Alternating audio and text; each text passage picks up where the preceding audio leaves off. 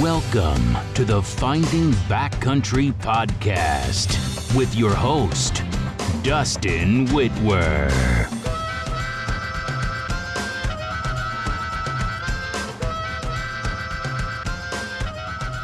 I am Dustin Whitwer, and this is the Finding Backcountry Podcast. Follow along on my journey of learning from the best backcountry hunters each week as we explore valuable information I use to find success in the backcountry. Let's get to the show. All intros here. This is, I'm on the Finding Backcountry Podcast episode. I believe this will be episode 30 with Todd Orr. And, you know, I don't know Todd, or I don't know you from anything other than just social media. But that being said, I mean, you know, you had a pretty big event a couple of years ago that went mainstream, and we'll I think have a chance to get into that. But okay, you know, since reaching out to you, I was just telling you all the talking points that we're going to have to talk about when I kind of started getting some information from you. And you know, you're in Montana, is that right? I'm in Montana, Southwest Montana. Yes. Yeah. I raised here and grown up here, so just many years. Right in the heart of just some of God's country, right there, huh? It really is. Yeah, it's just beautiful country around here. A lot of wildlife, a lot of mountains. It's got every outdoor activity you can think of to do here, and I can't imagine living anywhere else. Yeah. Are you guys still getting buried in snow, like kind of a late spring winter type deal going on up there? Or? We have been this year. It's been kind of crazy. Just over the weekend, the local ski resort got 30 inches of snow, and they already have 10 feet and another 30 inches on top of that. We got 4 or 5 inches in town here, but it's back up in the 60s now, so it's melting out. But there's probably more snow in the mountains than we've had all season, all year. So I think there's like 115 inches up at a couple of the weather sites up high. So it's full on winter still. The diehard snowboarders are just loving it, I'm sure. The skiers. Oh yeah. The skiers and snowboarders are having a good time, and the wildlife is probably not liking it much. Yeah. You know, I'm no weather expert, but to me, just from my recollection of the last like maybe 5 years, does it just seem like we're having like we have late, you know, the fall or the summer stays around longer, and we kind of have these mild falls lately, and then we're having just these brutally long winters that won't go away in the spring? Or is that just me making that up? Well, it seems like it changes a lot around here. I mean, I see that a couple of years in a row, and then all of a sudden we got a different pattern. Yeah. Last year we had, you know, an early winter or fall winter storm came in October, and it just never left. We had winter from there on out, and it's just been hanging on now. We didn't have any really big warm spells this winter, so we've had a lot of snow. And it just seems to keep coming in. Every week we get another storm, and it's finally this week. It's now warming up into the 60s, but it's been like we had the teens just a week ago. It was down to like 10 degrees or something like that. So kind of strange. Well, and it's just, you know, down here where we're at, I'm in southern Nevada, and so we're right next to the Arizona Strip, and like the, you know, southern Utah, the Ponsagon, all these desert, southeastern Nevada that's known for its desert. And for us down here, I think we're oblivious to that kind of side of it, because for us down here, we look forward to those wet, you know, the winters. A brutal winter doesn't really mean much for us down here, because sure, you know, it doesn't amount to much. And then we always look forward to, you know, if we can get those April, May, June, March, April, May, spring thunderstorms and a bunch of wet rain and stuff like that. I mean, that's like the ticket, you know, everyone's trying to draw tags that year. But I think for you guys up there, it's like, oh man, like, you know, those, you know, I don't know if it's one of those years yet or not, but you guys may be on the verge of, you know, some winter kill from stuff like this. Is that right? It's very possible. Yeah. I mean, usually the winter range around here is down in the valleys. That's pretty safe, but just those animals getting back up into the higher country, and it's definitely going to be tougher this year. And I know usually about the middle of April, this time of year, I'm looking at a few lower mountain lakes to see if they're just starting to ice off to get in and do some spring fishing. Yeah. And I can't even get access to any of those lakes right now. It's just 4 feet of snow still, where usually I can, you know, drive in or get close hiking. It's just full on winter, and it will be good maybe for the fire season for us around here, though. A wet spring is always, get a little bit more moisture in the ground and hopefully keep the fires away. Yep. Yeah. So you kind of grew up in the outdoors. Start talking about your first outdoor experiences as a kid, even maybe before your hunting. You mentioned fishing just barely. Was that kind of where you got started? Yeah, I moved to Montana when it was the summer before second grade. So I was like 7 years old, and my dad was a fish hatchery manager. And we moved to a little town of Ennis here in southwest Montana, and it's right on the famed Madison River. And so we pulled into the fish hatchery, and the moving van had not, showed up yet. So Dad's like, "Hey, let's jump in the Jeep and head down to the river, and let's try to catch fish." So I'd been in Montana basically just for a few hours and hadn't even moved into our house yet. Dad put a fly rod in my hand, and I'm down there on the Madison River learning how to fly fish. So that was kind of the start of it all. And it just kind of kept going from there. We were fishing every evening and hiking and hunting and just exploring all of this country around here. It was just a great way to grow up and to just learn, about the land and about the wildlife. That's how you know you're going to fit in Montana, is if you've unpacked your fishing rods before you've even unpacked your house or anything else. Yeah, you're going to fit in just fine. Yeah, to add to that story, as we're moving here, this is back in the 70s, and we had like just a station wagon, your typical station wagon that we were all traveling in. We were about an hour from Ennis, and we'd stopped to get gas in this town, and there was a note on the wall there in the gas station that said a moving sale, and a guy was selling a Toyota Land Cruiser Jeep. And Dad's like, "Well, we're in Montana. This station wagon isn't going to cut it anymore." And so we went and bought this Land Cruiser Jeep. And so Dad and I drove in the Jeep back to the new place, and Mom and my brother drove in the station wagon. So before we even got to our destination, we had a 4-wheel drive Jeep ready to get into the mountains and do some 4-wheel driving. Oh man, that's awesome. That's You're one of two people that I know that grew up in a fish hatchery setting, and the other one just happens to be my wife. Okay. Her dad was same thing. He worked at a fish hatchery when they were kids growing up. And so, yeah, I don't know if your situation was like hers, but they had out in kind of a set aside government housing that, was right on site, and same deal. Same thing. Yes, same thing. And it was like a 150-acre hatchery and had a big spring came right out in the middle of the hatchery and a big creek. And so as a kid, we would get on inner tubes and float down the creek, and we'd hike around. There's a big old buffalo jump that was right on the fish hatchery as well. So we'd be exploring around this old buffalo jump, and there were some caves up there, and we were doing a bunch of caving as a kid and shooting BB guns, and had a bunch of trails for riding dirt bikes and a lot of those things that you couldn't do today on a government property. But back then you could get away with just about anything. So there's probably a half a dozen families that lived on the hatchery, all with kids around my age. So you just had a group of guys to go bicycling with, or shooting BB guns, or hiking, or whatever we were doing. It was a great place to grow up, and about 12 miles out of town. So it was in the country, right at the base of the mountain range, and just beautiful area. Just an adventurous kid's dream, it sounds like. Oh, absolutely. Daylight to dark every day. You're just out there doing something, and you're never inside. We never watched any TV, and it was always outside exploring. So you transitioned from BB guns and running around with your buddies to big game hunting when you were old enough. Is it 12 or 14 in Montana? It's 12 years old in Montana. You can start hunting. I think now they have if you can be a little bit younger if you're with an adult for the first week or something. They have some things going on. But yeah, it's 12 years old back when I was a kid. Yeah. And so it was opening of the season, and I had, hunting with a rifle. And opening day, ran into a nice big 5x5 bull elk and shot him on opening morning. And we got that out. And the next morning, Dad's like, "Well, let's go up and look for a buck," and ran into about a 24-inch wide 5x5 muley buck. And on the second day, so on the opening weekend, I filled both my tags. And so I remember going back to school. I'm 12 years old, and everybody's like, "Oh, did you get out hunting?" I'm like, "Yeah, I got out and filled both my tags." And I remember all the kids thought I was like the god of hunting or something, and I was so proud, my chest all puffed up. And then I realized it wasn't that easy the next year. I just got lucky the first year.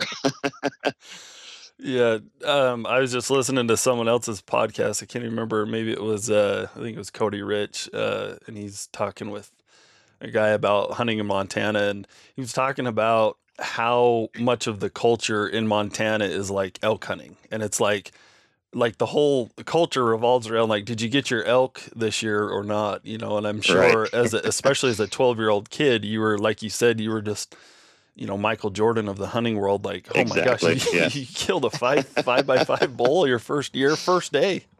Yeah. First day, first weekend, filled the tags, and most kids didn't even see anything. So I Yeah. just right place, right time. And my dad was a good guide, I guess. So got lucky. We didn't grow up elk hunting. It was just not as big down here as it back then, I don't think, and we weren't into it. But I also killed, my first few years, I was able to draw tags and kill mule deer bucks my first few years hunting, and just absolutely hooked me. Talk about just the importance of youth hunters, like their first experience and having a good experience, and then, and finding that success. I mean, talk about the importance of that for you, especially. Oh, absolutely. Just you get addicted to that and just wanted to be outside. And it's like I didn't care about any of the TV shows or being inside. It didn't matter what the weather was doing. I just wanted to be outside, wanted to get the exercise, wanted to look for the animals. And I kind of got into, not just wanting to kill an animal, but it's wanting to experience being close to it and what it was like, and to see it and to try to get photographs of it as I got older and get pictures.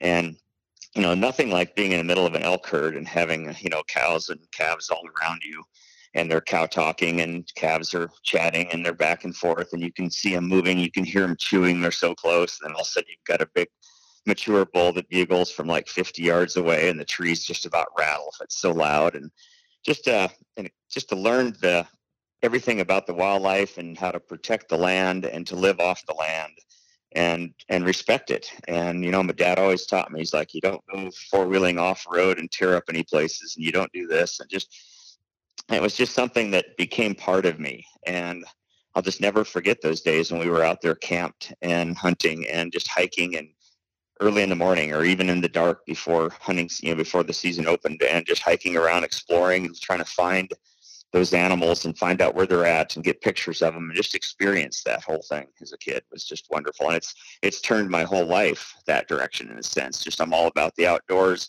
the exercise.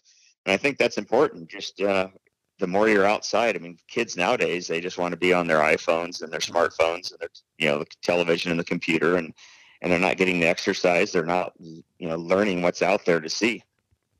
Yeah, and there's a lot of discussion right now in the hunting world, because there's a general consensus. It sounds like that, we're losing hunters every year or over the course of, the last 10 or 20 years or whatever. The sales of hunting licenses, they talk about dropping, and I don't know where they come up with that data. And what I did hear is that it's not as simple as just tallying up, all of the hunting license sales, which to me seems like it should be fairly easy. Right. But the way it was explained when I heard it was that they can't do that. But the point that I'm making is, if that's true, if we're losing hunters, or, the baby boomers are retiring from hunting, so to speak, or just getting too old to really get out or whatever. Like I think of my grandpa, he loved to hunt. Sure. And now it's just, he's 80 something and he just doesn't hunt anymore. Right. But the point I was making and the relating it to your story is, if the one thing that we can do for sure is that we have to do is keep the youth hunters that are our kids, keep them having good experiences right off. And that's going to keep the hunting population up more than anything. I agree. Yeah, I think so. I think just getting kids involved in different programs that can get them excited and get them out there and see some of those things that other people have maybe never seen. I mean, I've talked to so many people and they're like, oh, I'm still trying to find my first elk. I've never killed an elk, but it's like, I've never been close enough to a big bull. And it's like getting into those experiences, especially as a child, it just changes your life and gets a whole new feeling of how you respect the wildlife and what you want to do for your enjoyment. You want to get out instead of get off the bus after school, and you want to go to the field. You want to go to the woods. I think that's very important to try to keep programs out there that will keep kids involved and teach them conservation and wildlife management. Yeah. Well, and the other thing that came to mind while you're saying that is, I've had a couple of buddies that have shown interest in hunting, and they're 20 something, 30 somethings, and thought, oh yeah, I'd like to get into hunting. Well, the reality is, like, when someone's that established in their life and they've never hunted before, it's like a huge bite to chew off. It seems like, Mm-hmm. and they actually, the couple guys that I've had that experience with, they haven't been able to make it happen. They're set in their kind of their life that they've had for 20, 30 years. They probably have a family, they're married, they've got their job, and there's just a lot going on. I think it's so much easier to take a 12-year-old out when you're their parent or you're their uncle or whatever, because they don't have a lot going on in life, and it's easier to get them involved at that point, and then it's going to take care of itself for them, I think you so stated. too. Yeah, I agree. It's like as you get older, you just have so much in your life, and it's hard to find the time. Yeah. And you're like, okay, I'm going to go away this weekend, and something comes up and cuts you off, and you can't get out there, and then you put it off. And I think as a kid, you're just like, all right, get in the car, let's go, let's do this. And they're all of a sudden they're loving life, and they're out there realizing there's so much they haven't seen yet that I think can carry on through their entire life. Does Montana do a good job of issuing youth tags? I know Nevada has done a pretty good job, in my opinion, of setting aside tags, and I know some states do really well. What's Montana's youth tag situation? Well, for Montana, anybody, if you're a resident, you can buy a tag right over the counter. So it's unlimited for anybody at that in that situation. For an out-of-stater to come here, I'm not sure if there's a special, something special for a child, for youth, but it's always a drawing and it's kind of limited. But for resident, any kid that's 12 years old can go to the store, go to the hunting store or sporting goods store and buy a tag over the counter. So no limit there. Which is really all you can ask. I mean, typically a 12-year-old isn't the one that needs to be hunting, 6 different states throughout Right. the West. Yeah. It's like if their home state has a liberal tag allocation, then that's all that you could ask or all that we really need. Sure. Probably. And that would be for deer and elk and like a bear or fishing. Awesome. If you want to apply for moose or goat or sheep, you still have to do a drawing for that, even if you're a resident. What about antelope? Antelope is it's a drawing, but some districts it's kind of a 100%, 100% drawing. Other districts would be a limited. Awesome. Yeah. Yep. You I think were the exception with your bull elk. I actually think an antelope hunt is like perfect for a youth hunter. As long as you keep the shot distance down, it seems like. But they're just Yep. Antelope hunt is just a fun hunt. It's not It is. hardcore backcountry. You don't have to throw a pack on or use horses typically. You do a lot of glassing and you eat really well, and you can usually stay in a camper or a tent or whatever. Yeah, It's and then locate them from the truck, and then find a way to sneak in up a little draw or a coulee and see what you can find. Yeah. So, kind of push and play here on your hunting life. You killed Mhm. that bull and that buck, and then you actually started hunting the backcountry after that, and we're kind of hunting alone. Is that right?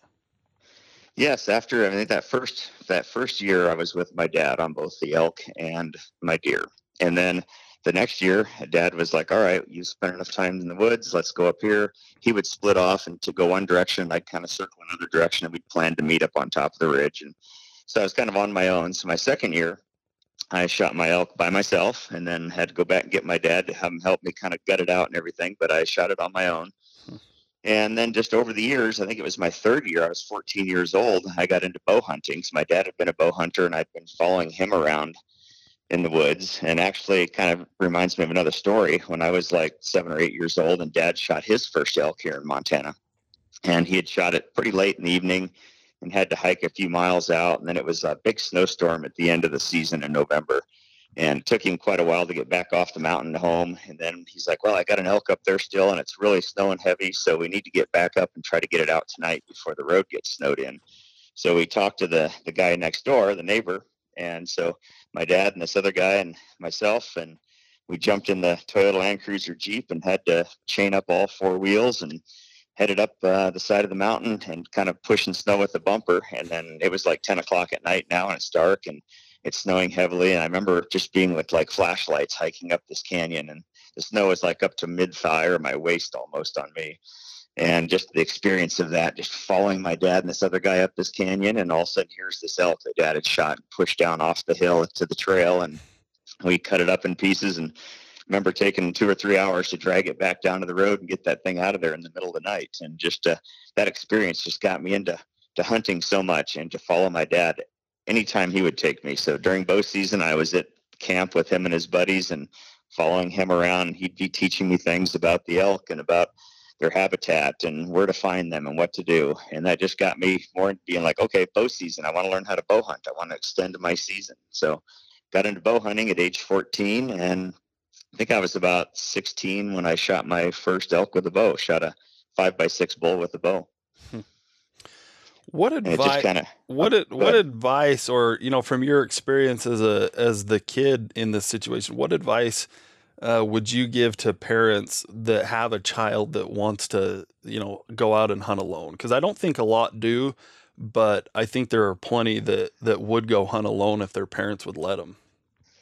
It seems like today the parents are so much more protective of their children. They don't even want them to walk across the street on their own. And back in the 70s and 80s, things were a lot different. We just did everything on our own, and you got hurt and you got injured and you drug yourself back to the house, and mom, cleaned you up. But that was just kind of the way it was. They didn't have time to follow you around or to take you everywhere, and you just had to learn it on your own. And I think it all depends on the area. I mean, as far as like if you're out in the woods, there's things to watch out for, but there's places that people can go and maybe say, okay, I'll meet you up on that ridge. And if the kid is familiar with, where he's at and can see that location, and plan on, letting him go for a while, or let him just explore and learn how to do it on his own and make decisions. And I think that's a big thing, just part of growing up, is making decisions on your own and deciding, is this the right direction? Am I lost? Do I need to backtrack? I need to pay more attention to what's going on around me. And I think it just builds character, and it builds just a person down the road that's going to be able to take care of themselves better. Yeah. I mean, I think you're right. I think nowadays, the things that parents would let their kids do, 20, 30 years ago, is kind of going away.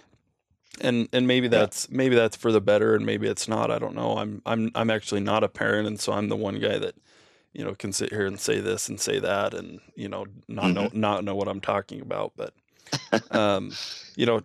for me right now, regardless of what year it is, I mean, you guys are in Southwest Montana, and I've got a 14, 15, 16-year-old boy that wants to hunt alone. And you guys were you in the heart of grizzly bear country at that time? Well, there wasn't near as many grizzly bears back then. Back in the 70s and 80s, you'd see one or two, like in a 10-year period, and you might see a track, and you'd hear about them in Yellowstone Park. But we really didn't see many around. But there's a lot more nowadays. They're just expanding everywhere. Their territory is larger. You see a lot more sign. And we never worried about it back then. It was just like you take off. I never saw a grizzly bear until I was probably in college, and we'd see black bears occasionally, but usually never a problem. So that has kind of changed in that sense in this area. You have to be definitely more careful, more aware of what's going on out there, and be prepared for that kind of a situation. And there's some areas that are a lot more bears than others. So I'd be like, okay, I wouldn't send a kid up this drainage by himself unless he's really well prepared. But there's other areas where there's like, well, the odds of a grizzly bear here are very slim, probably not an issue. So, right. But I hate to keep people from going into the woods and living their life and experiencing those things by scaring them out of the woods too at the same time. Yeah. And anyone who's familiar with you is familiar with your I think your story a couple of years ago on the grizzly bears, and we'll circle back to that for sure. Sure. What advice would you give to say a 14, 15, 16 year old, or really anyone for that matter, that's maybe just getting into hunting, or but is going to go on their first, solo backcountry hunting trip? Well, their first solo trip, the biggest thing is just be prepared and to know the area, have a map if you need it, And to get out there, if you're, GPS is easy to use nowadays. Back when I was a kid, all we had was a topo map, and you kind of learned how to read a map. But now everybody's got a GPS. Kids are going, what's a topo map? Yeah, no kidding. But, be familiar with the area and pay attention where you're at and where you're going. Watch around you as you're going hiking into some country. So you kind of get familiar with the area. So if something comes up and you have bad weather or you're injured, you can find your way back out. And in the mountains, it's a lot easier maybe than out in the flats, because up here you can see down, and it's like if you go downhill, you're going to hit a stream or a river, and it's going to take you down to a road or something eventually. So it's pretty easy to get out of the country around here. But there's things to be aware of out there. There's bears, there's mountain lions, different areas. There's, crawling over deadfall. You can get injured and break a leg or get hurt or twist your ankle or something. So guys got to pay attention. You got to be careful. You got to make sure you've got the right gear. Have good boots that are going to keep your feet dry, and you're not going to have blisters. And you need to have the right clothing, and you never know when all of a sudden a storm blows over the ridge and you're stuck in a bunch of, it went from 60 to 35 degrees and it's sleeting and raining and snowing on you, and now you're soaking wet. And you got to find your way out of the woods or survive, or have the right things to build a fire if you need to, if you get injured. And there's a lot of things just to kind of on the survival side of it. And you want to make sure you're out there enjoying it. And if you're not comfortable and you're not, if you have blisters on your feet or if you're cold, you're not going to enjoy it. It's going to ruin the experience for you, and you may not want to go back at that point. So there's a lot of stuff to talk about there as far as trying to be prepared for your solo trip. But I encourage people to read up on it and to use a lot of common sense, I think is a lot of it, and just have the stuff with you. You might be overpacked to start, but you'll kind of learn as you do it more what you need and don't need, and to get out there and at least give it a try. Start small. Yeah. And then as you get more used to the terrain, you get more used to the country, you're more comfortable in the woods, then make a bigger trip, maybe do an overnight trip. Talk about, and that's a really good, I think that's the key. And that's how I even started was, and I wasn't 14, I was probably closer to 24 when I did my first kind of solo backcountry, so to speak. And that was the key for me, was I just kept it simple. I didn't, I wasn't going multiple nights. And so I didn't have a 70-pound pack. I just had a 30 or 40-pound pack, and I was only a couple miles, honestly, from where I had parked or whatever. And it was just real low key and pretty controlled situation. But now I lost my train of thought. I was going to ask you something. Well, we were talking about the bow hunting, and as I was growing up as a kid, I was kind of talking about getting into the bow hunting and my first elk when I was in high school. And then I got into snowboarding when I was in college, and I ended up blowing both of my shoulders out and ripped some tendons in my shoulder and dislocated my shoulders, and I couldn't pull my bow anymore. And that's when I decided, okay, I got to do something different. I don't want to go back to rifle hunting, because I'd already gone into the challenge of bow hunting.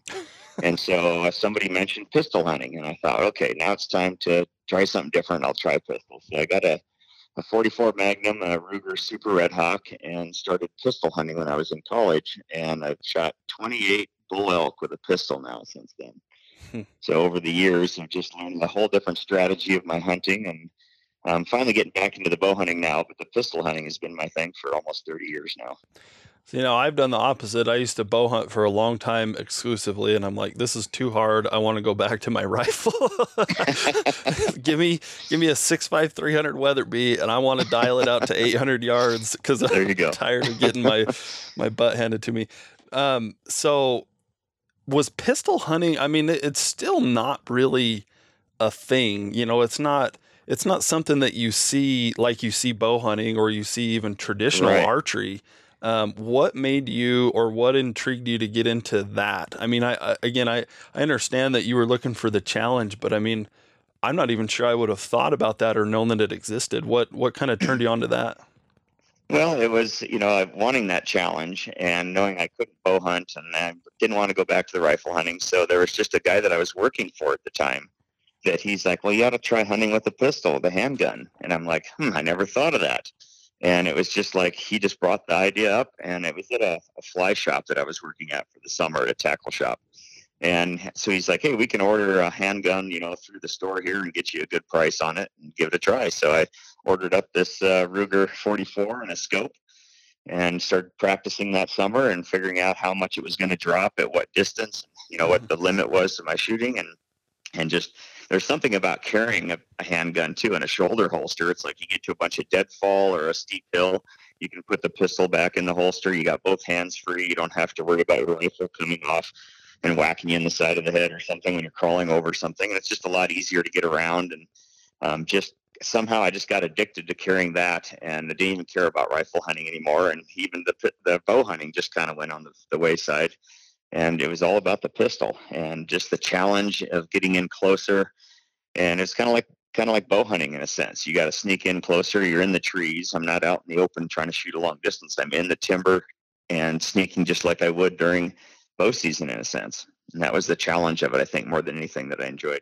And like you said, you don't see much or hear much about it. Anytime I Google something about pistol hunting or things I read, it's usually somebody shooting one with, shooting a whitetail deer somewhere, or shooting hogs, it's big, shooting pigs with a pistol. But you never find much on anybody elk hunting with them, or very rarely anyway.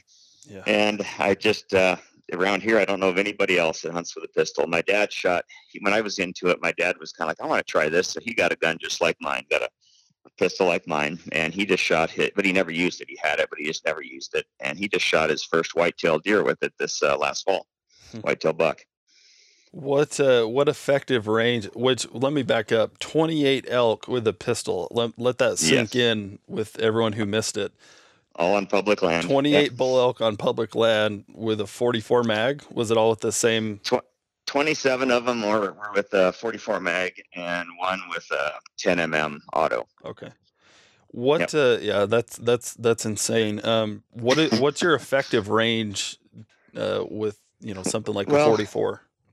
Yeah, most of the animals I've shot have been probably around 100 yards, because that's about what your distance in the heavy timber around here. You can see about 100 yards you're sneaking in. The farthest offhand shot that I've done standing without a rest was 150 yards on a 5x5 bull. And I've shot 4 bulls over 200 yards, and that was with a rest. And, I had a rangefinder, so I knew exactly how far they were and how much my bullet drop would be. So the 44 mag will do it, excuse me, with a 240 grain bullet. It'll definitely do it, but I make sure I've got the right shot. I don't take any running shots. I make sure they're broadside, just turned away, where I've got a good shot behind the shoulder. And I know exactly what the range is and what the yard, how much the bullet drop is going to be. I don't take any chances. I don't know how many, dozens or hundred of elk over the years that were almost a shot, but I'm like, I don't want to chance it. I don't want to wound a bull. I don't want to end up hitting him in the shoulder, maybe not getting enough penetration with a pistol, because it doesn't have what a rifle does, but it's still putting it out there pretty good. And so I just don't take any chances, and I miss a lot of opportunities, but you just keep trying again. You sneak back in another time, and hopefully it works out. Most of the time it doesn't, but usually every year I can finally get a good shot on one and fill the tag and fill the freezer. So yeah, 4 over 200 yards. Yeah, I was that to me is almost more impressive. I honestly was thinking you were going to say like 50 yards. So I know when guys typically, like if you're packing a pistol in bear country, or especially grizzly bear country, you don't typically want an expanding, like a hollow point bullet. Is that right? Yeah, that's correct. For any kind of big game, you're going to want a solid point, or something that you don't want a hollow point for sure. Something that's going to get penetration, that if you hit a bone, it doesn't just explode. Even a big muscle on an elk or something, a bullet can expand pretty easily. So you want something solid that's going to punch through, get to the vitals, and just put a good hole through it.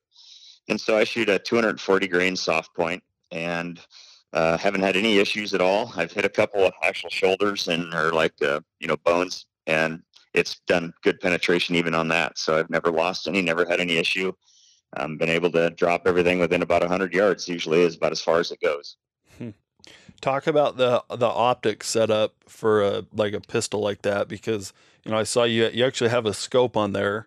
And for people who aren't familiar with that, how does that work? And kind of talk about that. Yeah, I first had a Leupold, just a 2-power scope when I first got the pistol, and it just wasn't quite enough. Up to 100 yards, it's fine. It works great.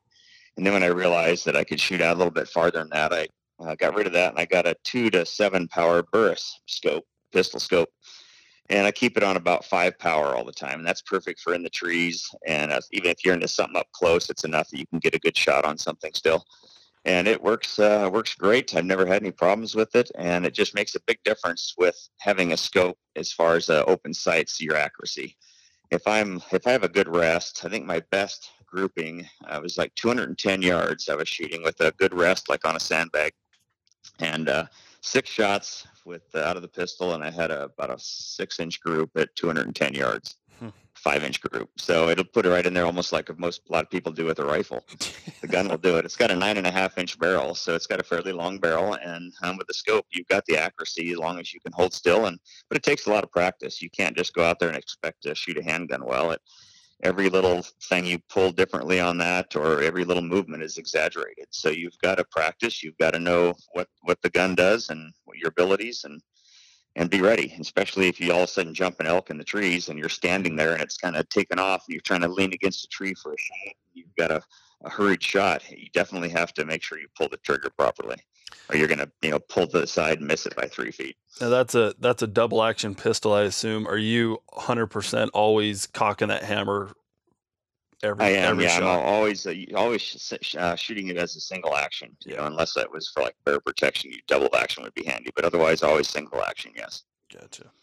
Yeah. And back to the optics real quick. I mean, this is probably obvious to everyone, but you can't it's got to be a pistol specific scope, right? Because it does, yeah. You can't just slap your Leupold VX2 on there from your rifle and no, you wouldn't be able to see through it unless you got it right up to your face, and then you're going to take the scope to the eye for sure. But actually, if someone does that, video it and send it in. Tag me on Instagram. I'd like to watch that. It's extended eye relief is what it's called, and it's so when your arm is out straight, you want to be able to see through the scope. And it's tough to look through a pistol optics if you've never done it. You pull the scope up quick, and you sit there and you're moving it back and forth, and you just see a little flash of light, but it's hard to get it lined up. So that's where shooting a lot, doing a lot of practice to get familiar with just pulling that pistol up real quick and having instantly been able to see through it and see your animal. Now, it takes a lot of practice. I assume you have to draw, or you have to hunt the any legal weapon season with that, right? You're hunting the rifle tags. Yes, there's no special season for handgun around here, so I'm just hunting the regular general rifle season. And with my job, I usually am working, 50, 60 hours a week up until the snow flies, trying to get as much work as we can down in the field. So then I have like the last 2 or 3 weeks of the hunting season is usually when I hunt, and I'll just hunt like every other day or 3 days a week or something the last couple of weeks. So I'm always in the snow. I've got good tracking snow, which I like. The bulls, the elk have pulled away from the herds usually, and they're back in the higher country by themselves or in small groups of males. And so I'm usually out there just looking for an elk track, and be like, okay, I got a fresh track. How big is this track? Is it a possibility of a bull? And following him through the trees, looking at how he's meandering. If he's, going around trees instead of going between them, I can say, okay, this is possibly a bull or a mature bull, and just trying to sneak in on them, and kind of a totally different way of hunting strategy than what most people would. Yeah, so you're not, it's not like a Primo setup where you've got a caller back there calling for you and he's dragging them, 15 feet in front of you with a pistol. I mean, you're basically just either tracking them or spotting and stalking. Exactly. Yeah, I'm just looking. That's how I do most of my hunting, is just looking for tracks and trying to spot animals moving through the trees. You have to I'm totally scanning the trees ahead of me 100 yards. I take a couple steps, I stop, I'm scanning. If I see something that looks out of place, whether it's a movement or a color that's a little bit different, I stop, pull up the glasses, the binoculars, and take a look and be like, nope, that's a stump, or that's just a scar on a tree. Or sometimes you're like, oh, that's that back end of an elk. And so it's like, okay, now you try to figure out a strategy to move in and see what you've got. Is it spikes? Is it cows? Or do you have some big mature bulls? Yeah. And now, 9 out of 10 times or 4 out of 5 times, they see you first or hear you, or the wind switches and messes you up. But you just got to keep after them, and I'll just keep working that heavy timber and trying to get in for a shot. What's the closest shot you had with a pistol? I've got in I'll see, I'm trying to think how far. Probably 50, 60 yards would be the closest that I've shot. But I've been in closer and passed them up before. I did have some video from just last fall where I got into one group of 5 bulls, and there was one small 6x6 bull and some 5x5s, and 3 of them were bedded down, and 2 were just feeding. And it was about, late morning, and we just had a foot of fresh snow, and the sun was out this next day. And the wind was blowing right uphill towards me, and I got to look at all 5 of them, and I decided that none of them were big enough to shoot. I wanted to look for a bigger bull. And so I put the pistol back in the holster, and I got my camera out and with my little video and just start sneaking in. And I'm on my hands and knees, or my knees kind of scooting through the snow, and then I take a picture and get a video. And I got into 35 yards from the 5-point and the 6-point bull. And I just got this close-up video, and they're just feeding along. You can hear them like munching on the grass and chewing on things and walking around and pawing in the snow. And so I've been very close to them, but I think 50, 60 yards is probably the closest shot I've had. Are you, if you get so close with a pistol, are you able to, like, would you even want to use the scope at that point if you got so close, or are you still using the scope, or can you look under the scope and use the iron sights, or is that? Yeah, I do not. The scope I have and the setup I have, I do not have the see-through on the iron sights underneath. Okay. So I can turn the scope down to 2 power, but if you're closer than about 30 yards, that could be an issue for sure. And actually, that actually happened to me 15 years ago, probably. I was chasing this big 6x6 bull elk, and I'd been following him for about 4 miles, and I kept jumping him. I just could not get on him. It was this heavy jungle timber, and he would hear me coming through it and take off, and I'd hear him run. And so I'd wait a while, and I'd try to kind of circle around again and get on his tracks. And after a couple hours, he finally got tired of just me following him, and he bedded down, and he laid down behind this log.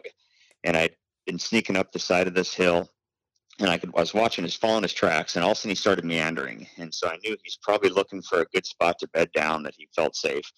And so I just went into the super sneak mode, and I'm just like taking like one step and glassing and one step and glassing ahead of me. And I knew he was bedded somewhere just above me on this hillside. And all of a sudden I see these antlers sticking up. And so I stop, and I'm looking through the binoculars, and he's probably 10 yards. I'm like 30 feet from him, and he's looking right towards me. He heard me coming, but he's behind the log, and all I can see is his skull, the top of his skull, and these huge 6x6 antlers sticking up behind this log. And so I have no shot. And so I'm looking, I'm like, okay, I know I'm pretty good with this thing. I could maybe shoot him right in the top of the head, but I'm like, if I just shoot a hair low, I'm going to hit that log, and it's going to mess it up. And so I'm like, okay, he knows I'm here. He heard me coming. Eventually he's going to stand up and take off. And so I'm going to be ready. So I turn my scope down to 2 power. I'm just standing there holding right up between his antlers, just waiting for him to stand up, and I'm going to have a shot at 10 yards. And when he stood up and like jumped, like lunged at the same time. And all I could see, I pulled up, and all I could see was just fur. Even on 2 power, he was too close. I had nothing but fur, and I'm like, I have no shot. I don't want to wound him. So I had to wait, and he turned and ran, and then he was like 30 or 40 yards, and then he was running straight away, so I didn't have a good shot. So I missed the whole thing, and ended up following him for 2 more hours until it got dark and had to turn around and leave. But that one, I was too close. Yeah. Open sights would have been nice. Yeah. Oh, when I throw you up and all you see is fur, then, Yep. Yeah. You would think that'd be the time to shoot, but probably not smart. No, definitely didn't want to wound a big bull and not get something that big. You'd rather have another chance at him. Yeah. Well, I've got a brother-in-law he's pretty into pistols, and he's mentioned a few times over the years that he wants to get he wants to hunt with his pistol. So, man, maybe he'll listen to this, and him and I will go on a pistol hunt. I could see that being a pretty awesome adventure. So. Oh yeah, something completely different, and just a different way of hunting and a different challenge. That's a lot of fun. Something different. I pack. I'm actually looking at it right here. I pack a little. Smith & Wesson makes like a super lightweight scandium frame model. I think it's their 329. Let's see. I'm trying to find it here. Anyway, I wonder, I mean, is this even I see 2 screws here. I assume I could mount a scope even on this little, it's only got maybe a 4-inch barrel. But I mean, is it just legitimately something that if you were going to hunt with a pistol, you'd want to do it right and get a big, 10, 12 inch barrel? Yeah, the longer barrel, the better as far as your accuracy for sure. It depends on the distance you want to shoot. I mean, a 4-inch barrel, would be fine at 100 yards.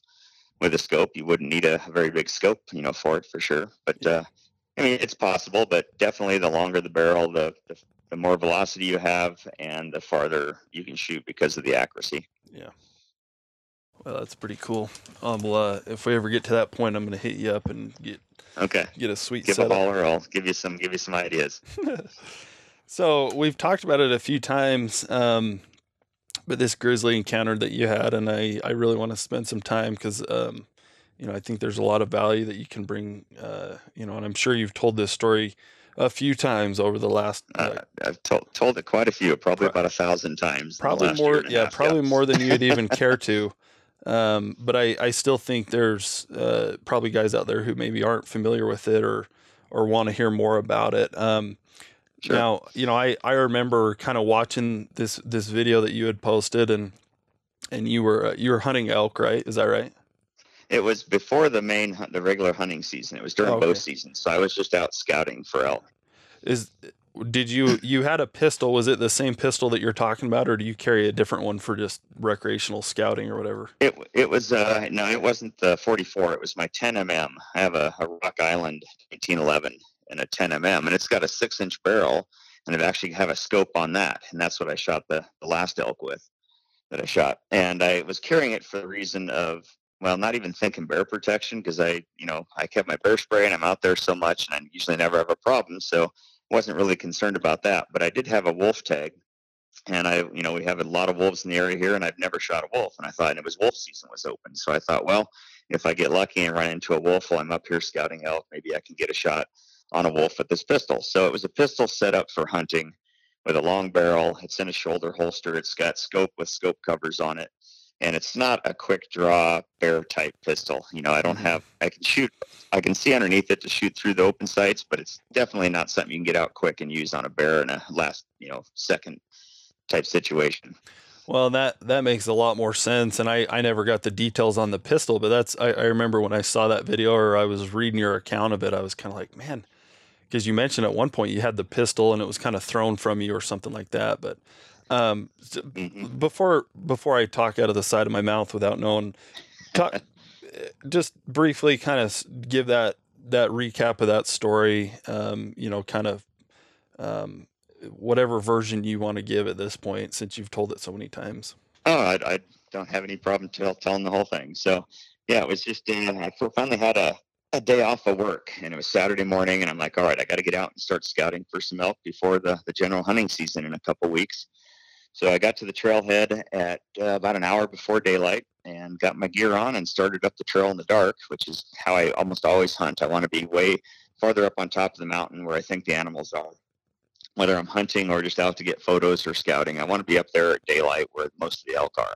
So I've got an hour hike in the dark, and about 4 miles in, and it's just starting to get light, and I step out into an opening, and I see a sow grizzly with 2 cubs at the upper end of this opening at this meadow. And we see each other about the same time, and she's 80 yards away, 100 yards away, and she immediately turns and just runs over the ridge and disappears. And so I'm thinking that's good. This is a good bear. She doesn't like people. She went the other way with the cubs, and I don't have to worry about her. I'll never see her again. So I waited about a minute and didn't see her, so I just turned to start heading up the trail in the opposite direction. And I just taken a few steps, and I heard a noise, and I turned and looked over my left shoulder, and she had dropped the cubs and circled all the way around the ridge and came in behind me. And when I heard that noise and turned, she was coming off the ridge at like 35 or 40 yards, just wide open, and had her ears laid back. She's low to the ground, just flying through the grass. And a grizzly bear can run 35 or 40 miles an hour, and she's just coming nonstop, wide open. And I kind of expected a bluff charge, which is common with a bear. They'll bluff charge up to you, they'll look at you, they'll snap their jaws or just try to see what you are, and then usually they leave. And I've had that happen a couple times. And so just instinctively, I pulled my bear spray. I had the bear spray hooked right on my chest here. I pulled the bear spray, pulled the safety out, thinking that's going to be a bluff charge, but I'll be ready just in case. And I pulled the safety, took like a second, look up, and she's at 30 feet, still coming wide open. And then I realized that this is the real deal. And I start spraying, and just her momentum coming downhill like that just carried her right through the bear spray, and just took a half a second, and there I was. So she was on top of me, and she bit me 4 or 5 times on my right arm and shoulder, and then she started like coughing, and you could tell the bear spray had gotten to her, and she turned and just busted out of there immediately and was gone. And I was like, wow, that was crazy. I just, survived a bear attack, and, it just happened in like 5 seconds. It was done. How And so I'm looking. how heavy are we talking here for those of us that are completely ignorant to like grizzly bear sizes? Well, in Montana, average, grizzly bears, like, a mature grizzly bear be like 400 or 500 pounds, 400 probably for a sow. For a female, male can get larger than that. Okay. And they can get larger, but usually around here, that's your average size. It's not like 1,000 pound, Alaskan brown bear or something, but Right. definitely plenty big enough to tear you apart in a hurry. And yeah, just a huge animal coming at you at 40 miles an hour, and you have like 2 seconds to make a decision. And I had a pistol right there on a shoulder holster as well. But I work for the Forest Service in the rest of the year, and I do all the trails engineering.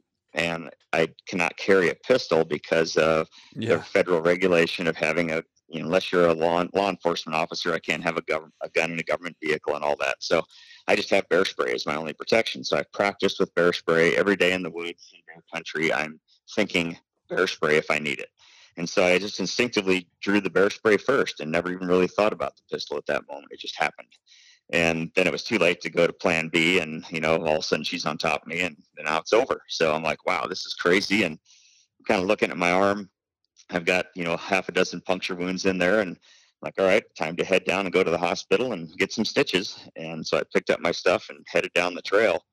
And it was, 5 or 6 minutes, a few hundred yards down the trail, and the trail kind of goes right along the stream, and it's pretty loud and noisy. And I'm nervous. I'm kind of watching around beside me, but kind of far enough now I'm feeling fairly safe.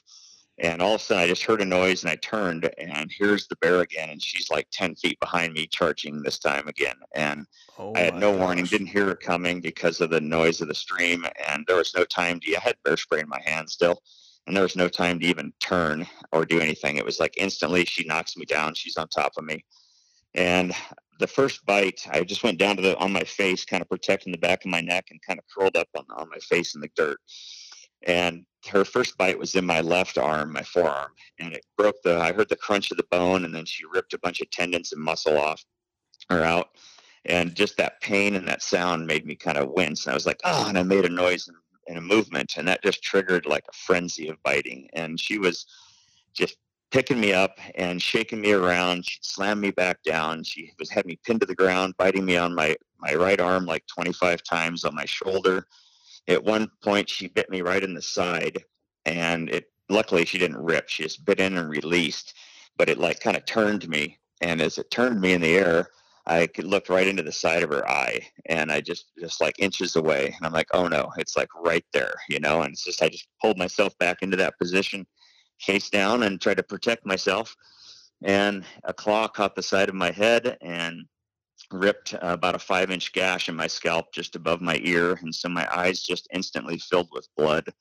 And so here I am, blinded. I got a broken arm. I got tendons hanging out. I'm just face down trying to ride this out. I know I have no chance to fight back, but I just want to make sure I don't get turned over and get, my face exposed or my vitals. And so I'm doing everything I can to stay in that position and not to move. And I just like blocked out the pain, and but all my other senses are heightened. I could hear like her teeth crunching into the muscle of my arm, and I could just smell her. She stunk so bad. And then at one point she just stopped, and she's got me pinned to the ground, and her claws are dug into my back. And she's just sniffing the back of my neck, and I can just feel the actual breath and hear it right there, just inches away from my hands, were protected around the back of my neck. And then she would bite me on the shoulder, and then she'd sniff me and then bite me on the arm. And then finally she just stepped off and disappeared. And I was just like, wow, what the heck's going on here, And she's just, I don't know if she's 10 feet away. I don't know if she'd left. So I just didn't move for like 30 seconds. And I just stayed there in that position. And then I got to thinking, if she goes and checks on her cubs, then comes back again, it's like, my odds of surviving are going downhill for sure. And so I decided I had to do something. I had to protect myself. So I slowly reached in and for my pistol to get the pistol out underneath my arm. And it wasn't there. It had been ripped off during that attack. And so now I felt completely helpless. And I need to do something. I got to get out of here. So I slowly reached up and wiped the blood out of my eyes and looked each direction. I didn't see her anywhere. So then I just got up real quick and saw my pistol laying there. I grabbed that out of the holster, hammer back, and she was nowhere to be seen. So I picked up my stuff and got out of there, started heading back down the trail. Oh my gosh. Yeah, it was a little crazy. If that didn't stop me from hunting in grizzly bear country, I'm not sure what will. Anyone that wants my Wyoming elk points is welcome to have them. So yeah, I So, started heading back down the trail then, and I got a few hundred or half mile down the trail, and I felt pretty safe that I wasn't going to have an encounter again. And so I stopped and checked my wounds on my arms, and just to make sure I wasn't bleeding too bad, that I didn't need any kind of bandaging or anything. And heck, I had blood dripping off my elbows and it was soaking through my shirt, but there was no actual like severed arteries or anything. So I knew I wasn't going to bleed to death. And I just wanted to get more distance and just, get down to the truck to where I felt 100% safe. And so it was about a 3-mile hike out of there. It probably took me 45 minutes. And I stopped a couple times to check my wounds again. And by the time I got to the truck, I had all this time to think about it. And I'm okay. I survived this. I'm going to have to go to the hospital. I got a broken arm. I'm going to have some surgery, but I made it through this and I'm alive and well, or at least alive. So I got to the truck and there was another vehicle in the parking lot, and it's Saturday morning bow season. So I know there's going to be other people coming up here this weekend. And so I thought I need to write a note and put it on the bulletin board just to let other people know there's an aggressive bear in the area and, beware. God bless you, Todd Orr. You've just been attacked by a sow twice, and you've got skin hanging off your body, and you're bleeding. And you're telling me that you got back to that trailhead, and one of your thoughts was, I better leave a note for everyone else. Yeah, I think that was my first thought. I mean, oh my gosh. Just was like, I'm thinking about what I just went through, and it's like, I am so lucky to be alive, and this is, just a terrible experience. And it's like, I certainly don't want someone else to go through this, or maybe it's some guy with his kid, or who knows, or some younger people up here that aren't aware of the bears even in the area. So I had to do something. It makes perfect sense. And like, obviously that's the right thing to do, but I just think of myself in that situation, and I would have been I think I would have been so traumatized that I just, that would have been the last thing from my mind. And that's incredible actually that you were still coherent enough to well, having 45 minutes to hike out of there and, and you're calming down and everybody is just like, oh, he's in shock and everything. And it's like, personally, I don't feel like I was in shock at all after like the first 5 minutes. It's like, okay, reality hits and you're like, all right, I just got to get out of here. I got to survive. I got to go to the hospital. I can't undo this. It's done. And, you're going to make it. So I got down there. I felt like I was thinking fine. I said, okay, I tried to get in my truck and I got some sticky notes in there and I can't even get really into my truck. It's kind of, just trying to reach up in there with a broken arm.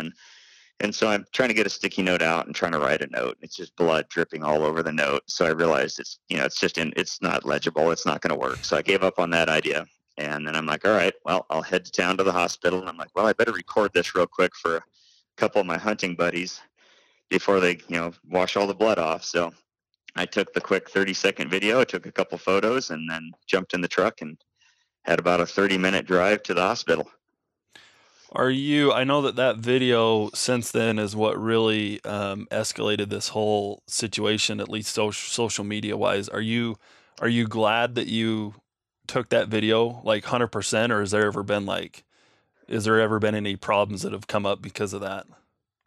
Well, no, I think it's been good because I think people seeing this and getting, my name out there, people to talk to me and do interviews like this, I think it's going to help other people as far as just bear safety and bear awareness. I mean, I have so many friends that, didn't worry about the bear situation really. They didn't carry a handgun during bow season. And there's so many of my friends now that are just like, your story, hit close to home. And they're now packing a pistol. They're now making sure they have bear spray as well. And I think it's just a general safety and awareness type thing has definitely been a positive sign of all of this. I certainly wouldn't do it again, wouldn't do it over for this, that's for sure. But yeah.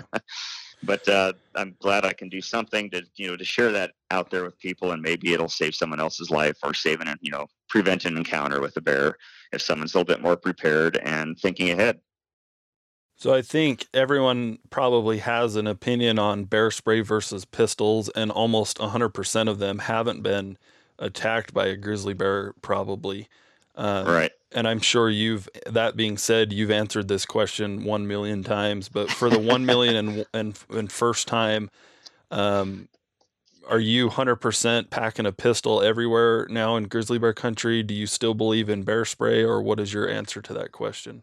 I am packing both. I always pack the bear spray, and I'm always packing a pistol now as well. And I've got a short barrel 44 that's a lightweight 4-inch barrel I can carry on my hip that's easy access to. And I've also got a shorter barrel 10 mm that I could carry on a chest holster if I wanted. So I've got something besides the big long barrel of the scope. If I'm in bear country, I'm going to always have that with me. But I'm a big fan of bear spray still. And it didn't work 100% in my situation, but it definitely minimized the length of that first attack. And I know that it works in most situations. It's something that puts a big cloud out there of this pepper spray that gets into their sinus cavities. And bears have the best smell of any of the mammals out there, and it just affects them in a hurry in all of their sinuses, and they're hard to, they can't breathe. It closes down their airways. It's very uncomfortable for them, and they want to get out of that situation. In my situation, it was just rare because the bear never slowed. It never bluff charged. It never stopped to look to see what I was. It just came through at 40 miles an hour. And maybe it didn't take a breath at that instant, or it took a second for it to affect it. I just think about how my adrenaline was running, and I didn't even, feel any pain after the first bite. If this bear is adrenaline running in an attack situation, it took a few seconds before that became uncomfortable, but then it left. So I definitely believe in the bear spray, and in an attack situation, a lot of people don't carry guns. Maybe they're not into the gun thing. So you definitely have to have a bear spray. And I'm not sure that a pistol is going to work for a lot of people either. I mean, people are like, oh, I can shoot into a target. I'm a good shot. I've got 16 rounds with my Glock. But at the same time, if you have a bear charging, you probably have like 2 rounds because you got like 2 seconds and then it's on you. So you're either going to have 2 shots that may hit it or may not. And unless you practice in a stressful situation where something's coming at you, like that, it's a totally different feeling when you're right in the middle of it than just thinking about it. And a lot of people see a bear on TV and it's like this grizzly kind of loping across the field, in a movie or something. And it's like when you got something coming at you at 35 miles an hour, it's a completely different thing. You've got something 400 pounds with teeth and claws, and it's low to the ground, and you get 2 seconds to make a decision. And whether you get a good shot off or not, it's just kind of a 50-50 chance there, unless you practiced a lot and you're ready for it and you're prepared. And then a bear's skull is shaped kind of like a missile shape, and it's oblong, and so things easily ricochet off of it. You could even shoot one right in the eye, and it's got a big curve in that skull that turns right back out to the side. So their brain is in the back half of their skull, and unless you've got a side shot or a shot from the back, you're probably not going to hit the brain. Or the spinal cord is, protected by all the stuff in front, the chest muscles and the bone and the fur and the hair and the hide, and the penetration is very difficult on an animal that big with that kind of muscle and bone mass. And even if you shot one through the heart, first shot, I've seen deer that ran 100 yards with a bullet through the heart. They just didn't know they were dead yet, and, it takes only a couple seconds for a bear to tear you to pieces. So there's no guarantee that anything that you use is going to work for sure. There's nothing that's a guarantee 100%. But I think having the bear spray just in case, having the pistol as a backup in case maybe you got knocked down and you lost the bear spray, or you got flipped over and now it's got you pinned face down and maybe you can get a couple shots off. But I think practicing, the biggest thing is to practice whatever it is, whether it's a pistol, make sure you practice under stress. If it's bear spray, know how to use it, know how to pull the safety, practice just randomly. What I'll do, I'm out there walking in the woods and I'll just think about it and I'll just pretend that all of a sudden there's a bear. And so I'll pull my bear spray, pull the safety and be ready just to see how quick I could get it out to try to catch me off guard. If you've got an expired bear spray, or you can get the bear spray that's inert, that it doesn't affect you, practice with it. And because it has kind of a little bit of a kick, you start pointing and squeeze it, it'll like raise 3 or 4 feet up. So you want to shoot a little bit low. So there's a lot of things there that I think people need to look at and to keep in mind. And the biggest thing is just paying attention out there in the woods and make sure that you don't run into that situation. Do your best not to. Try to avoid it if possible and see that animal first and back out of the situation. Yeah, I mean, if grizzly bears weren't the most terrifying creature on the planet before this, they are now. So many stories. So I'm actually looking at my bear spray that I've got right now, and I'm 100% sure this is expired now that you say that. They have, I think, about a 5-year expiration usually, and if it's wore off, it's probably expired. Well, so I got this one when I was fighting wildland fire, and I was with a hotshot crew, and we got flown into the Wyoming backcountry, just out of Jackson Hole, and they gave everyone there. And so, yeah, this one I just found, it expired 2014. Yeah, you're a little behind there, so you might want to upgrade that. But maybe that's a good one, like you were saying, to test. And I think that's a key takeaway from this is, carrying bear spray is one thing, or even a pistol. Understanding and being proficient with it is the only part that really matters, though. Exactly. Regardless of what you're using. Man, so many questions, and so I don't even know that this is fair to ask, but I mean, if you were going back, and not that you want to relive this anymore, but I mean, would you have done things differently, or was it just one of those situations like I did what I knew was right at the time, and that's what I would have done 100 times over, or how do you answer that? Think, yeah, I mean, you look back at it and you're just like, well, of course I wouldn't do this or that, but in that situation you wouldn't know that because you didn't have the facts. So, in that situation, having to do it over again, I felt completely safe. The bear ran over the ridge, and I'm like, okay. She didn't just look at me, and she just immediately ran, and I'm like, away. And I'm like, perfect. This bear does not like people. I was not concerned anymore at all. I watched for a minute, didn't steer. I was 99% sure I would never see that bear again. So I'm going on my way like I normally would. And then when she'd circle around and charged me and just completely surprised me in that sense, and I pulled bear spray instinctively. Had I pulled the pistol, I had probably got 2 shots off. With the pistol I had, I may not even got it out in time because it had scope covers and a scope, and it's in a shoulder holster. And it's just, like I said, it's not a quick draw thing. I may not have even got it out. So I probably would have had no chance with the pistol. Had I had a good pistol for bear protection, I probably would have got it out and had 2 shots.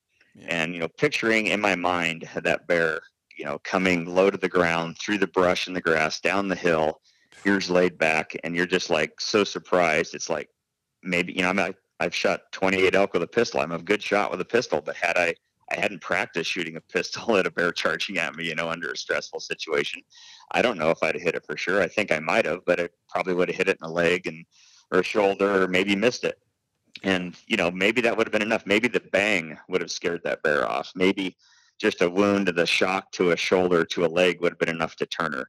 But then again, at the same time, I didn't feel any pain when I was getting chewed on. So who knows what a bear in adrenaline rush is going to feel. And they're used to fighting and a lot more pain than they can take a lot more pain than a human. So that may have just made her more mad, and now she's going to fight to the death. So there's no guarantee that would have been the right situation. And there's certainly no guarantee. And I don't feel confident that I could have dropped her for sure in her tracks. I wouldn't, I still feel that the bear spray was my better chance of stopping her, even though it didn't work 100%. It definitely helped. And in most situations, that bear spray is going to work because that bear is going to bluff charge likely, and you've got a time to spray it, and it's all of a sudden there's a cloud, and that bear gets, smells that, and it's like, oh, I don't like this. I'm backing out of the situation. It's probably going to stop the bear, 95% of the time or something, or 99% of the time. I'm not sure what the odds are, but I definitely would go bear spray first and have the pistol as a backup, hoping I don't have to use either. But, having them both makes me feel more comfortable back in the woods, and I don't want to give up what I do. So I'm back in the woods. I work in the woods. I recreate in the woods, and I just have to pay a little bit more attention and try to avoid that situation. Was there a point there, and we can wrap up here because, but was there a point like 100% that you ever said in the middle of that, this is it, I'm done. Like this is how I die? Or was it never really that much of a reality, or did that cross your mind? Well, I've had a couple people ask me that in other interviews, and they're like, did you think you were going to die? And I just automatically responded, yeah, I think I was going to, laying there, I think I'm going to die. This is it. But the more I got to thinking about that, just actually in the last couple of weeks, I don't really recall that going through my head. I think I'm going to die. I think I was so into like survival mode, and like you don't think about death. You just think about that instant. It's just like, don't move, she's going to leave. Don't breathe, she's going to leave. Protect yourself. Don't let her flip you over. It was all these other things that go through your head about not giving up and not dying and making sure you survive and doing the right thing, and just the 110% focus of getting through that situation to where I don't think I had like a flash of death or anything. And I know I've said in a couple interviews, yeah, I think I was going to die. I was worried about it, but the more I thought about that, I don't think that ever came into my head. I think it was more of just you're 100% focused on getting through that situation and surviving. And that's all that was going through my head at that time. Do you know, you obviously notified people when you got out. Does anything happen to the bear at that point, or what is their protocol, or do they just, well, she goes about her life and no one goes and finds her or anything like that? Or what is the story with the bear? Do you know? Well, when I got down to the hospital and there was the sheriff's office, I'd called the hospital ahead of time and let them know that I was on my way with a bear attack. So they knew I was coming. I wouldn't be surprised. So there was a sheriff's officer and a nurse and a doctor waiting for me at the emergency entrance. And the sheriff's officer, the word was out then. So Fish and Game and the interagency grizzly bear study team went back up there the next day, I believe, on horseback and looked for her, and they did not see her. And if they had ran into her and she charged them, they probably would have, put her down. But they never ran into her, never saw her. So as far as I know, she's still out there today, and I could, be there an area that she may be every year. It's hard to say. So haven't heard of any other encounters in that general area, obviously. Not in that general area sense, but it's an area that has a lot of grizzly. And there was a week before my attack, a couple guys, bow hunters on horseback, were charged by a sow grizzly with cubs, and they shot at her, and she ran off. And they, the Fish and Game, investigated that, and they never found any blood or whatever. I'm not sure all the details, but as far as that could have been the same bear. Maybe she was slightly wounded or just had a fear, or not a fear, but did not like people now, and so that's why she attacked me, or was more aggressive. It's hard to say. Yeah. About 3 or 4 years before my attack, there was 3 people that were attacked in that same drainage by a sow with cubs. And so it's a possibility. I mean, bears live a long life. It's a possibility that was the same bear as well. And she's used to people and she doesn't like them. So yeah, a lot of unanswered questions. Isn't their lifespan? I mean, like, it's not like a mule deer that's like 10 years. I mean, bears are they like closer to 25 years, I want to say? Or? I think they're, 20, 25 years for a bear. And, I'm sure it's probably shorter in the wild just because of natural things that can happen. But they can live a long life. And, not uncommon to have a 10 or 15-year-old bear out there for sure. So talk about your reaction to the state of Wyoming having possibly their first grizzly bear hunt in the lower 48 here this year. Well, I'm a totally a pro hunting and a pro wildlife management. I mean, every species needs to be managed properly depending on the population and the area and the territory. And so I think that's a good thing. I think it's a good thing to have a limited tags out there for a grizzly bear hunt. And I know Montana's been talking about it for years, and hopefully that'll come through as well. I have no interest in hunting a grizzly bear. I've shot a couple black bear in my lifetime, 20 years ago. But I have no interest in chasing down a grizzly. I don't need to get revenge or something to feel better about it. I have nothing against grizzlies. They're a part of our natural habitat around here. But like any animal, I think they need to be managed. And there are a lot more people in the woods now, which means when you have a lot more bears and a lot more people, you're going to have more encounters. And I see more and more. I think there was four bear attacks in this area last fall that I'm aware of, within an hour and a half of where I live. And most of them, I think all of them during bow season, if I recall. So they need to have some fear in them. I think if we had a tag, out there for a couple grizzly bears every year, people be hunting them, there'd be more movement and stuff to chase them away, to get a little fear in them maybe, and maybe we'd have less encounters.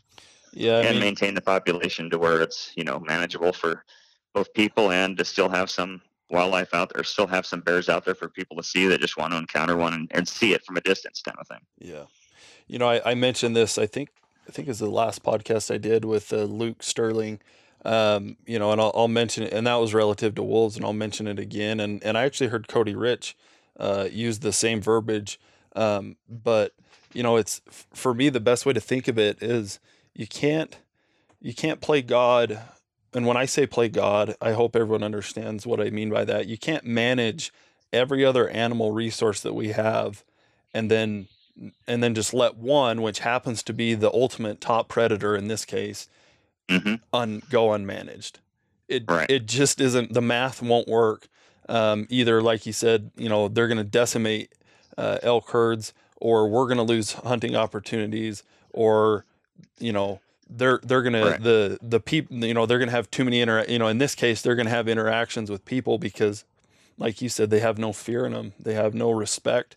You know, and I don't want to put it like that, because I don't think that she was being disrespectful. You know, she was just doing what she was instinctually probably supposed to Right. do. Yeah. She had cubs and she wanted to protect her cubs. I think it was kind of unusual that she had come that distance to come back and circle around behind me, but that was just her personality. And like I said, maybe she had been winged by that hunter a week before and she was wounded. And so now it was like she's that much more aggressive because of an injury or because of an encounter with people in the past. So, Well, yeah, and I agree. one of the other points to all this, I think, especially with the Grizzlies, and I actually, it was good timing. Epic Outdoors with Jason Carter, they just released a podcast like today or yesterday, discussing the grizzly bear hunt in Wyoming with one of the biologists up there. And I didn't get all the way through it, Okay. but that was one of the points that they were making is that you know, these grizzly bears are being killed already by some of the state wildlife people for various reasons, whether Hmm. they're trouble bearers, or you know, they get into urbanized places or whatever. They, Sure. you know, they like they attacked a person and they go up and they have to put one down.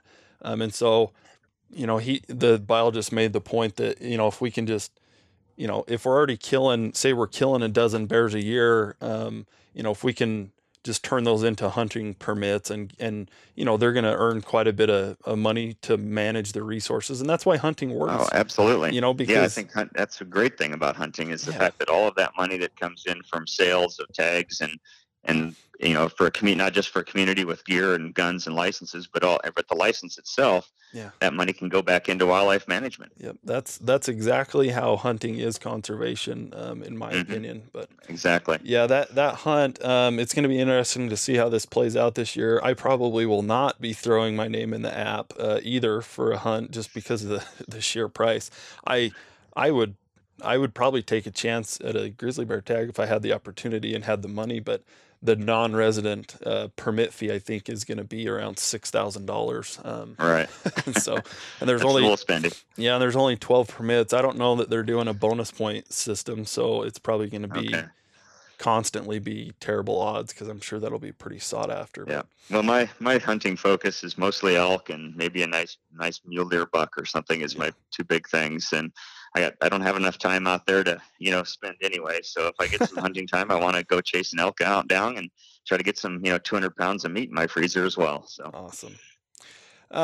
Well, I sure appreciate you coming on. I want to wrap up here, and I still have a few questions for you. Where are a couple places that people can find you? You know, I know you have the social media. Is that is your social media just your name? yeah, like Instagram, it's Todd_Orr, and you can find me on Facebook pretty easily. I've got a website. I build custom knives, Yeah, and I've talk got a about those. website. Yeah, I've been building custom knives for 30 years, and skybladeknives.com is the website. The name just Skyblade Knives, and I use the best stainless steel that's available, and I have probably 30 or 40 different hunting and fishing models. I do some steak knives and kitchen knives. Lifetime warranty, the best stainless steel you can buy right now, and I stand behind them. And people just anytime you Google me now, you can pretty much find all my information pretty easily. So I'm easy to get a hold of. Did you silly random backup question? Did you have a knife on you when you got attacked?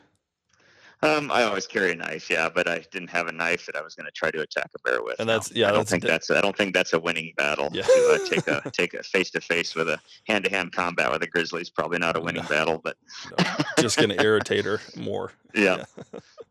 Okay, so the knives, and then I mean, maybe just relative to your experience, I mean, is there like a centralized or one good place, or maybe like if people want to learn more about bear awareness just in general, do you have a place that you kind of send people, or what's your answer to that?